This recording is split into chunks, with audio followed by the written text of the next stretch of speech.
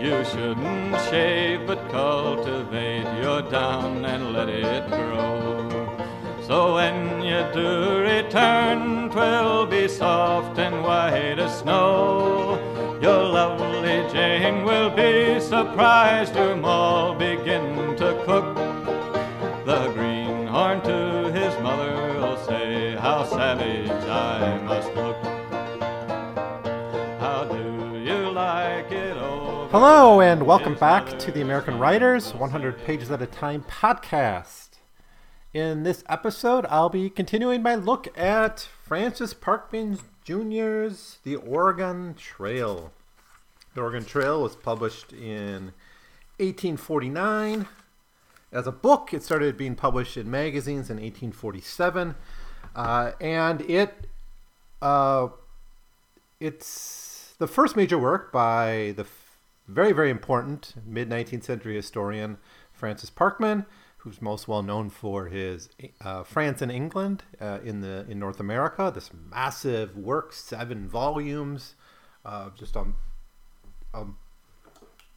magna opus of historical research, looking at empire, looking at Native American history, looking at just the whole fate of empire in North America. Such a worthwhile text to look at.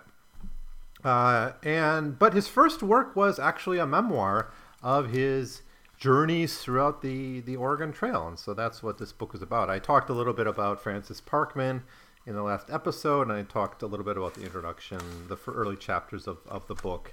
As last time, I'm not going to go sort of chapter by chapter. I'm going to just give you the overall feel of the book.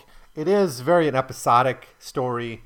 It's 20-some chapters, meant to be read serially. It was published in the Knickerbocker originally, and in that sense, it is a bunch of vignettes of life, not really on the Oregon Trail. If you read this thinking you're going to get a book that is documenting the voyage of families, the journey of families across North America to California to Oregon, you're not going to get that. You are instead going to be getting basically a memoir of Francis Parkman on a hunting expedition in the Great Plains and the Rocky Mountains.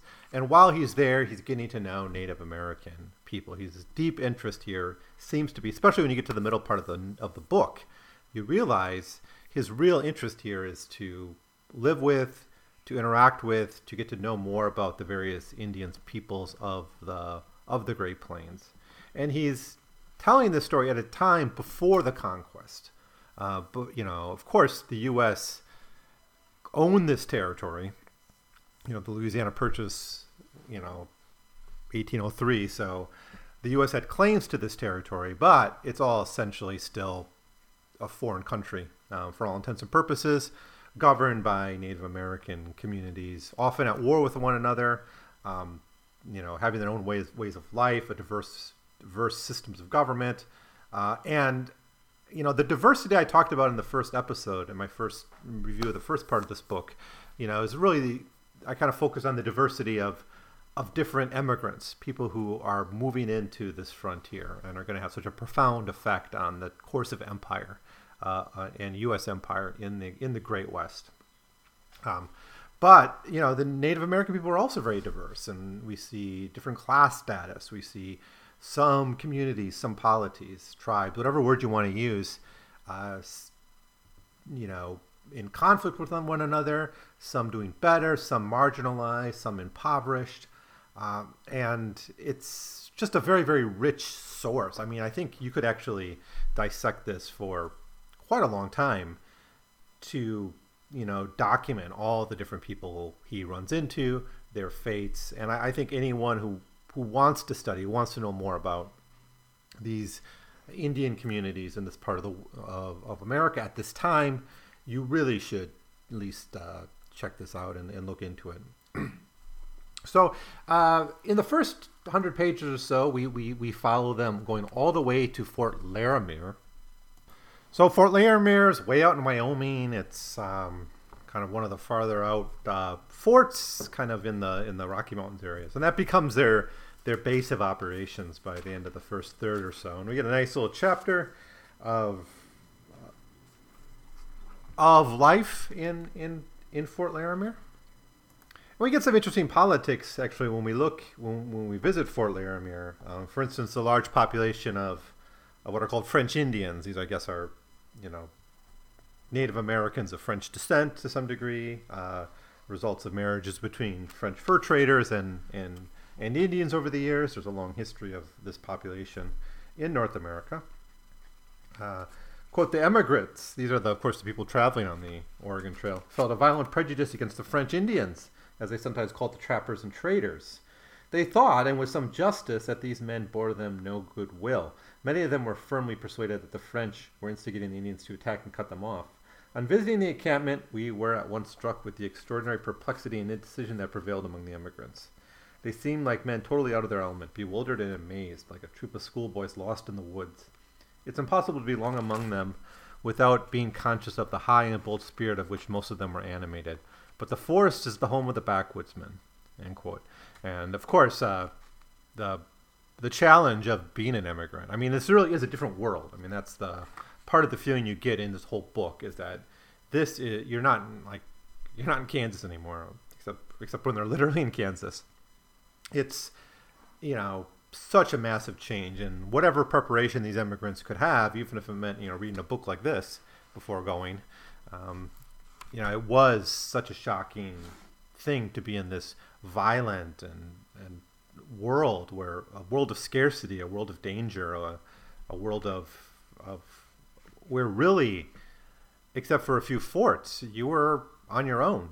You and your parties were on your own. So anyways, they are from Fort Laramie. They start to head out searching for Indians, and these Indians are, they want to.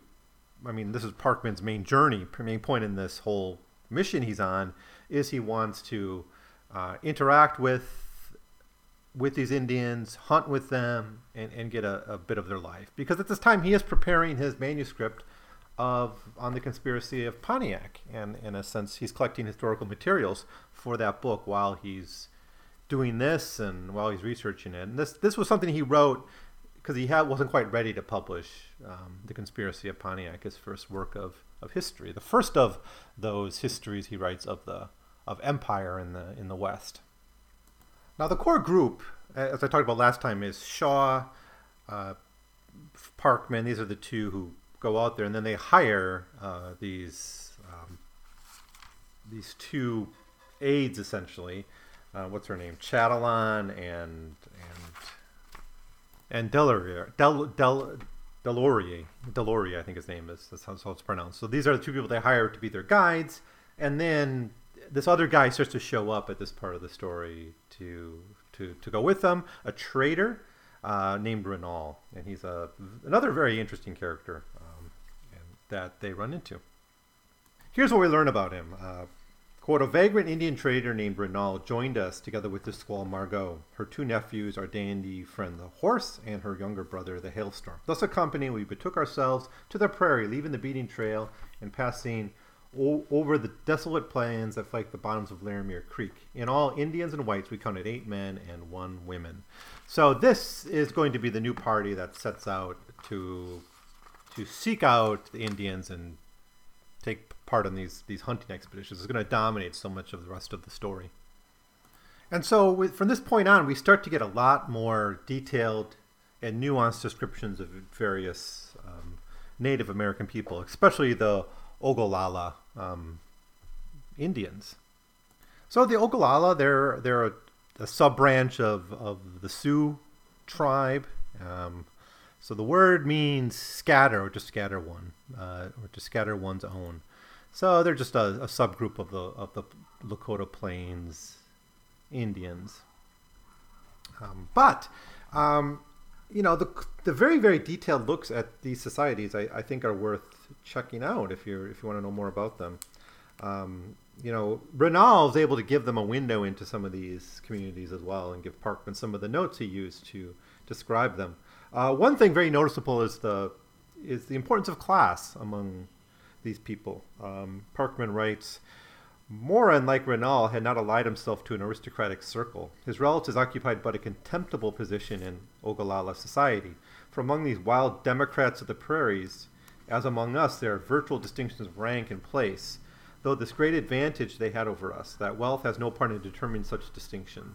Moran's partner was not the most beautiful of her sex, and he had grown exceedingly bad taste to array her in an old calico gown brought from an emigrant woman instead of the neat and graceful tunic of the whitened deer skin worn ordinarily by the squaws. The moving spirit of the establishment, in more sense than one, was a hideous old hag of 80. Human imagination never conceived hobgoblin or witch more ugly than she. You could count her ribs through the wrinkles of her leathery skin that covered her. Her withered face more resembled an old skull than the countenance of a living being, even to the hollow, darkened sockets at the bottom of which glint her little black eyes. So, it's descriptions like that that just give this book so much of its flavor. We got a lot of little tastes of Ogallala politics, the way power works in these societies, and Parkman. I wouldn't say he's primarily interested in democracy in any sense. I mean, he is in this democratic age, in the 1840s when democracy is really being established in the U.S., at least for white men. So, of course, it's notable to him that class is not based on wealth among Indians. But, there's a kind of almost like a democratic capitalism there, even though the values on which it's based are a little bit different. But he doesn't suggest that these are fully egalitarian societies, but he is struck by how wealth, just institutionalized class through property, is not something that you see among these people. It's based on other elements. Now, one of these powerful figures is someone else who becomes kind of a companion in this part of the story, a man named Moto Tanaka. And he is actually kind of connected to Chatillon. He's the father of Henry Chatillon's squaw, which gives them kind of an inside position of access to these Ogallala. Where does he say? Bahota Tanaka was in his rude way was a hero. No chief could vie with him in warlike renown or in power over his people. He had a fearless spirit and a most impetuous and inflexible resolution. His will was law. He was politic and sagacious, and with true Indian craft he always befriended the whites, knowing well that he might thus reap great advantages for himself and his adherents. So a couple of things there about power. One is access to Europeans and a good relationship, or with the whites, not just Europeans, with the white Americans. And, personal relations, politics of personal relations are certainly an element of there, as well as is kind of reputation, his reputation as a warrior. And that's something that Parkman sees in many of these Indian communities he sees, even though he spends most of this middle part of the book with Ogallalas. So I don't know. This book is just so rich. It doesn't really have a very strong thesis running through it. Again, it's just a bunch of vignettes of his experience. It's just it's so well told and so interesting. It's just very, very rich and kind of hard to dissect any kind of one main thread that goes through them all. It's very much like an ethnography at times too, but sometimes it's like a narrative of the ecology. But where we start to get, I think, one major theme that is here pretty apparently is change in the prairie. And where we see that is like the beginning of chapter 14, the chapter called the Ogallala Village. And this is, they seek out these Indians and finally they find them. There's actually a whole chapter called Hunting Indians, which recounts their efforts to try to identify and locate the Ogallala village. They eventually find it. And then we get Parkman kind of sitting back and thinking about how himself and how people like him and how the traders and the immigrants are affecting and shaping lives on the prairie. And I think he's very prescient here. I think much of what he writes seems to hold up. If we look at the actual history of a half a century of imperial conquest in the West. right? He starts out the chapter, such a narrative as this is hardly the place for portraying the mental features of the Indians. The same picture, slightly changed in shade and coloring, would serve with very few exceptions for all the tribes that lie north of the Mexican territories. And with this striking similarity in their modes of thought, the tribes of the lake and ocean shores, of the forests and the plains, differ greatly in their manner of life. Having been domesticated for several weeks among one of the wildest of the wild hordes that roam over the remoter prairies, I had extraordinary opportunities of observing them, and I flatter myself that a faithful picture of the scenes that pass daily before my eyes may not be devoid of interest or value. These men were thoroughly savage. Neither their manners nor their ideas were in the slightest degree modified by contact with civilization. They knew nothing of the power and real character of the white men, and their children would scream in terror at the sight of me. Their religion, their superstition, and their prejudices were the same that had been handed down from them from immemorial times. They fought with the same weapons that their fathers fought with them, and wore the same rude garments and skins. So we can stop here, and there's a lot to criticize here. Most predominantly, he deprives pre-contact Indians of having any kind of history. And that's just such a common trope in racist, white supremacist dialogue and discourse about Indian people. That somehow, and you still get this, like even the image of the ecological Indian sometimes has this image that, oh, before white people came, Indians lived in harmony with nature, denying them even kind of an environmental history, right? And he does this here. He calls them savage. He at one point says they're different, but they're all kind of the same, which of course isn't true. And he betrays this almost on every page of this book when he looks at the actual distinctions between these different communities. But their manners have not been modified by contact with civilization yet. They really don't. These are groups that are kind of not as much touched yet. Fight with the same weapons, same religion. So there's this ahistoricity to his depiction of them here. But as he goes on, he's aware that this is not going to be the case forever, that this empire is coming, and this empire is going to destroy this world he's observing. Quote, great changes are at hand in that region. With the stream of emigration to Oregon and California, the buffalo will dwindle away, and large wandering communities who depend on them for support must be broken and scattered. The Indians will soon be corrupted by the example of the whites, abased with whiskey and overawed by military posts, so that within a few years the traveler may pass in tolerable security through their country. Its danger and its charm will have disappeared altogether. End quote. And yeah, I think if you take out some of the problematic language here, this is the story of the West, of the taming of the West, of the making it an adjunct of American capitalism, making it an extension of American capitalism through military conquest, through settlement, through the dispersal, destruction, devastation, wholesale murder, of genocide of the people that live there. And the ecological transformation, wow, that's also right in front of Parkman's mind. Now, he certainly will go and hunt buffalo. It's part of why he's there. He really wants to experience that part of it. And much of the story is his journey, his actual experience as a hunter. But he's also aware that with white people is going to be the destruction of the buffalo, the changing ecology of this whole part of the world. So I think there's moments like that, even though I don't think the book has a very strong overall thesis. It is vignettes. It is a travelogue. And that's what you're going to get in this book. But there are moments in which he really is prescient about what's going to happen here. And maybe he's got the history of the communities east of the Mississippi to compare to and to be predictive of what's going to happen to groups like the Ogallala.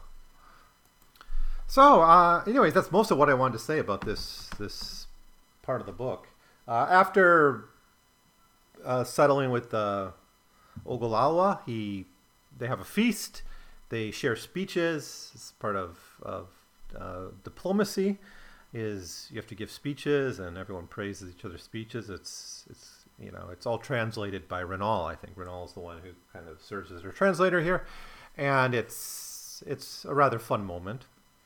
And then they go off to a hunting camp, and they join a hunting camp, and they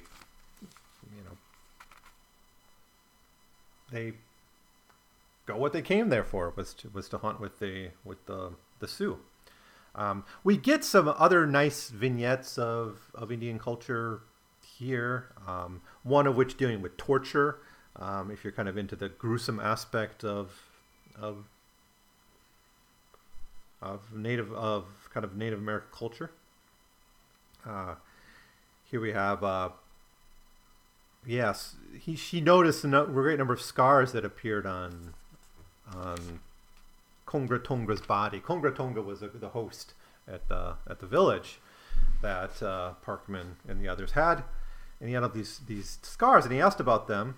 No, he didn't ask, but for he understood the origin. He already knew where they came from his other research.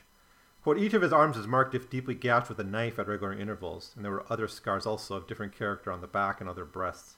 There were the traces of these formidable tortures, which these Indians, in common with other tribes, inflict on themselves at certain seasons. In part, it may be to gain the glory of courage and endurance, but chiefly as an act of self-sacrifice to secure the favor of the Great Spirit. The scars upon the breast and back are produced by running through the flesh strong splints of wood, to which ponderous buffalo skulls are fastened by cords of hide. And the wretch runs forward with all his strength, assisted by two companions, who each take hold of each arm until the flesh tears apart and the heavy loads are left behind. Pretty gruesome stuff here. Of course, that's part of showing your bravery, showing you as a great warrior and hunter and all that. A nice little chapter here called The Trappers, which is about two frontier trappers named Rollo and Seraphin, and they both are kind of interesting cats. But yeah, I think that's going to be it. I think this is going to be a short episode. In fact, maybe the next episode will be short too. It's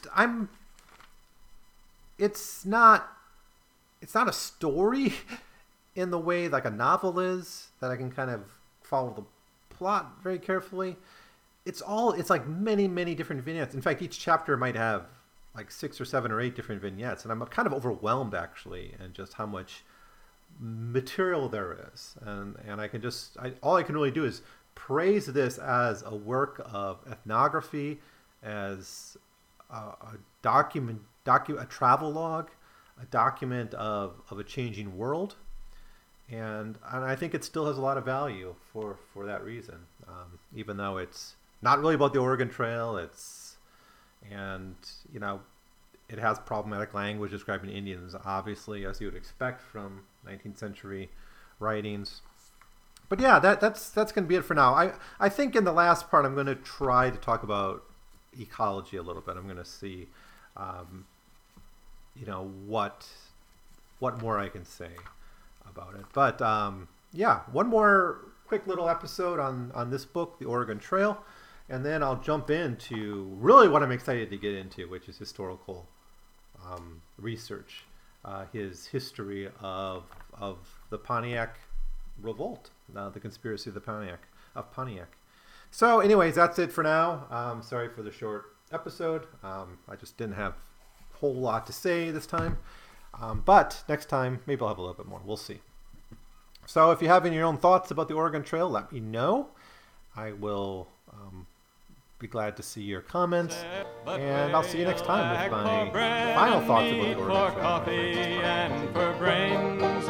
Your 60 days are 100 or more, and your grub you've got to divide. Your steers and mules are alkalied, so footage you cannot ride. You have to stand a watch at night to keep the Indians off. About sundown, some heads will ache and some begin